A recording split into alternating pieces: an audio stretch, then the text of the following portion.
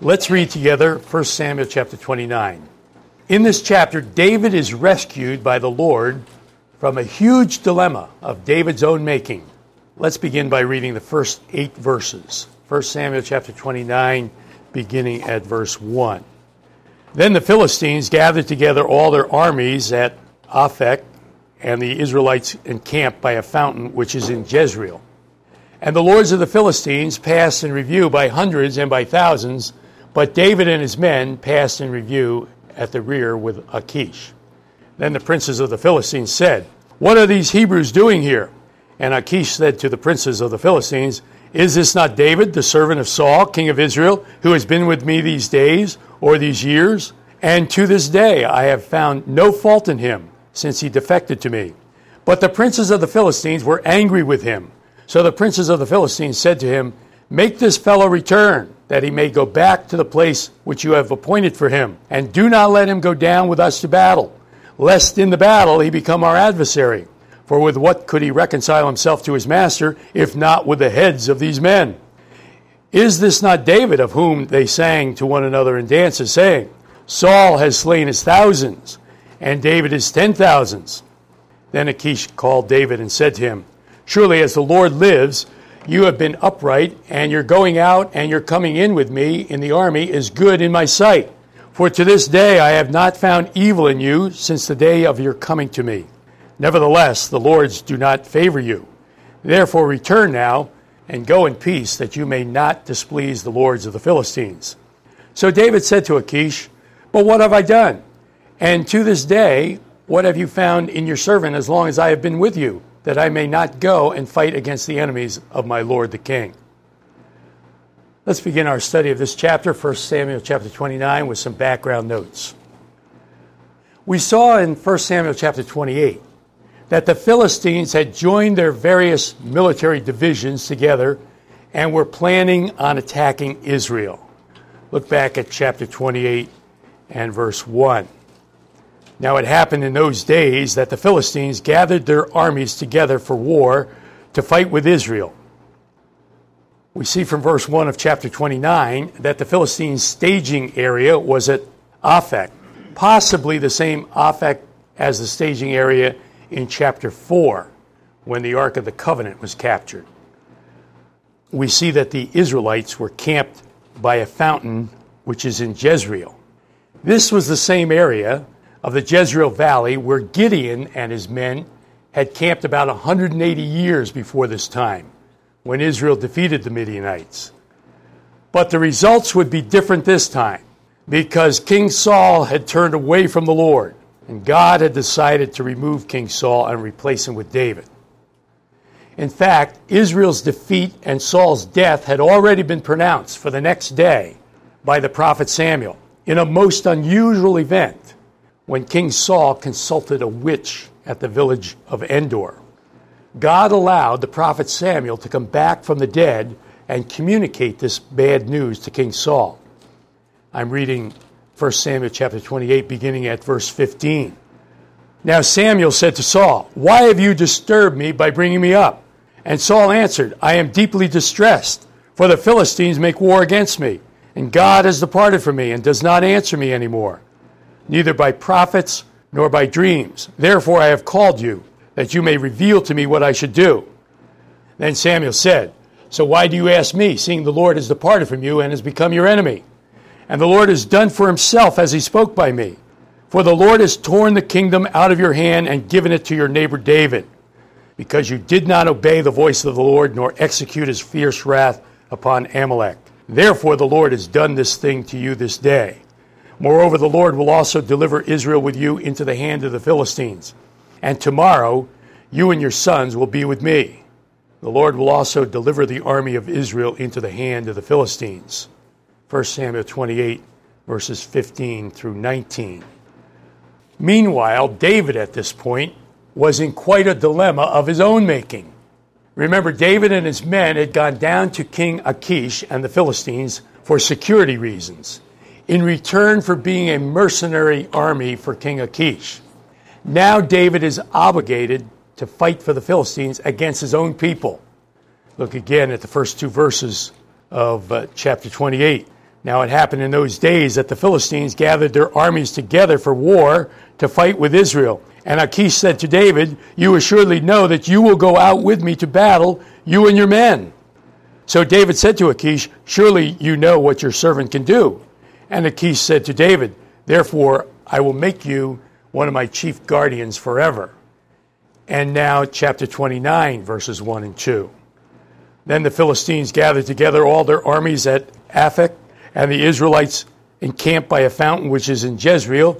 And the lords of the Philistines passed in review by hundreds and by thousands, but David and his men passed in review at the rear with Achish.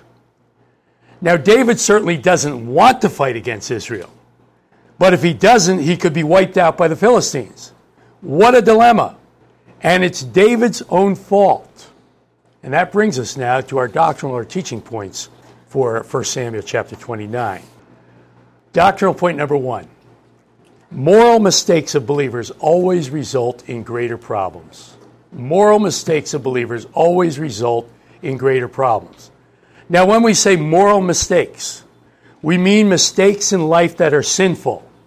We don't mean innocent mistakes that we all make, like reading a road map the wrong way, or spilling a cup of coffee, or putting on 2 different colored socks.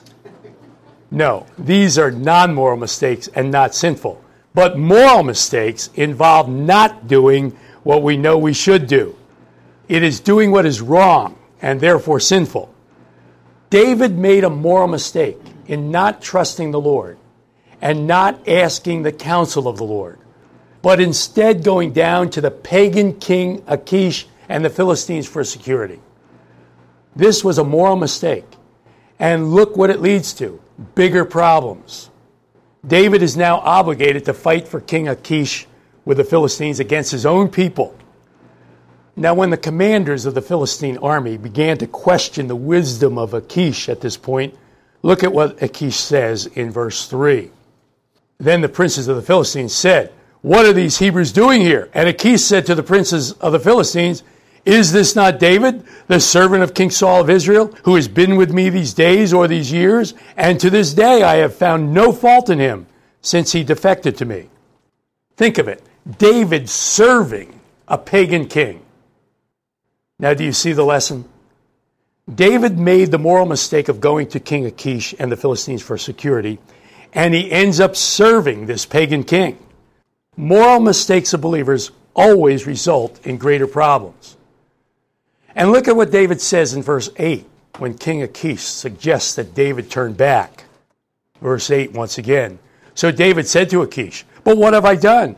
And to this day, what have you found in your servant as long as I have been with you, that I may not go and fight against the enemies of my Lord the king?" Can you believe it? David actually referring to this pagan king as my Lord the king. Now, even if David didn't really mean it, and it was all part of David's cover, it is just another aspect of the big dilemma that David has created for himself. Moral mistakes of believers always result in greater problems. This is a moral law in God's moral universe. There is not only the law of the harvest, you reap what you sow, but there is also the law of multiplication. You reap more than you sow. Hosea 8 verse 7 indicates that if you sow wind, you will reap the whirlwind. How true this is. Tell one lie, and you have to tell more and bigger lies to cover your tracks, and your problems multiply. Cheat just a little bit in the area of sex, for example, and it will result in multiplied problems. Dishonesty in handling money will come back to hurt you. Just because you think some folks are getting away with it, don't be deceived. Moral mistakes of believers always result in greater problems. Doctrinal point number 2. God sometimes delivers believers from the consequences of their mistakes. God sometimes delivers believers from the consequences of their mistakes. Verses 9 through 11. Then Achish answered and said to David, "I know that you are as good in my sight as an angel of God. Nevertheless, the princes of the Philistines have said, 'He shall not go up with us to the battle.' Now therefore rise early in the morning with your master's servants who have come with you, and as soon as you are up early in the morning and have light, depart. So David and his men rose early to depart in the morning to return to the land of the Philistines. And the Philistines went up to Jezreel. How much you want to bet that David breathed a sigh of relief at this point? You better believe it. The Philistine commanders brought pressure to bear on King Achish. They reminded him that this was David who had killed Goliath and was a hero in Israel. This was the David that they had sung about. Saul has slain his thousands, and David his 10,000s. Suppose, in the heat of battle, David decides to fight for his own people and turn on us, say the commanders. And so King Achish reluctantly told David and his men to leave the attack force and go back to Ziklag. David was delivered from this huge dilemma of his own making. God sometimes delivers believers from the consequences of their mistakes. Now we say sometimes, because God does not always deliver us from the consequences of our moral mistakes. Our moral mistakes are eternally forgiven because Jesus died for all of our sins. But the consequences of our sins is a different matter. There are consequences to forgiven sin. But God is gracious, and he sometimes delivers believers from what could be very serious consequences of their moral mistakes. You know, as I look back over my life, I can remember a number of times where the Lord graciously delivered me from what could have been very serious consequences to my selfish decisions. What about you? God is gracious. God sometimes delivers believers from the consequences of their mistakes. Now, what about practical application from 1 Samuel chapter 29? Take the way of escape that God provides. Take the way of escape that God provides. God provided David a way of escape from his dilemma, and David wisely took it. 1 Corinthians chapter 10, verse 13 says that God provides a way of escape from any temptation or test of faith that we face. Let's read that scripture. 1 Corinthians 10:13. And the word that's used here for temptation is the Greek word that can be translated temptation or test. No temptation or test has overtaken you except such as is common to man. But God is faithful, who will not allow you to be tempted beyond what you are able. But with the temptation or test will make the way of escape, that you may be able to bear it. This certainly applies to the dilemmas and problems we face because of our moral mistakes. The Lord wants us to learn our lessons and get back on track in following him. In fact, he gives us all kinds of opportunities to turn around and go in the right direction. But some Christians don't take advantage of these opportunities. Some Christians would even rather continue going in the wrong direction for any number of reasons. Listen, there will be further problems ahead. Take the way of escape that God provides.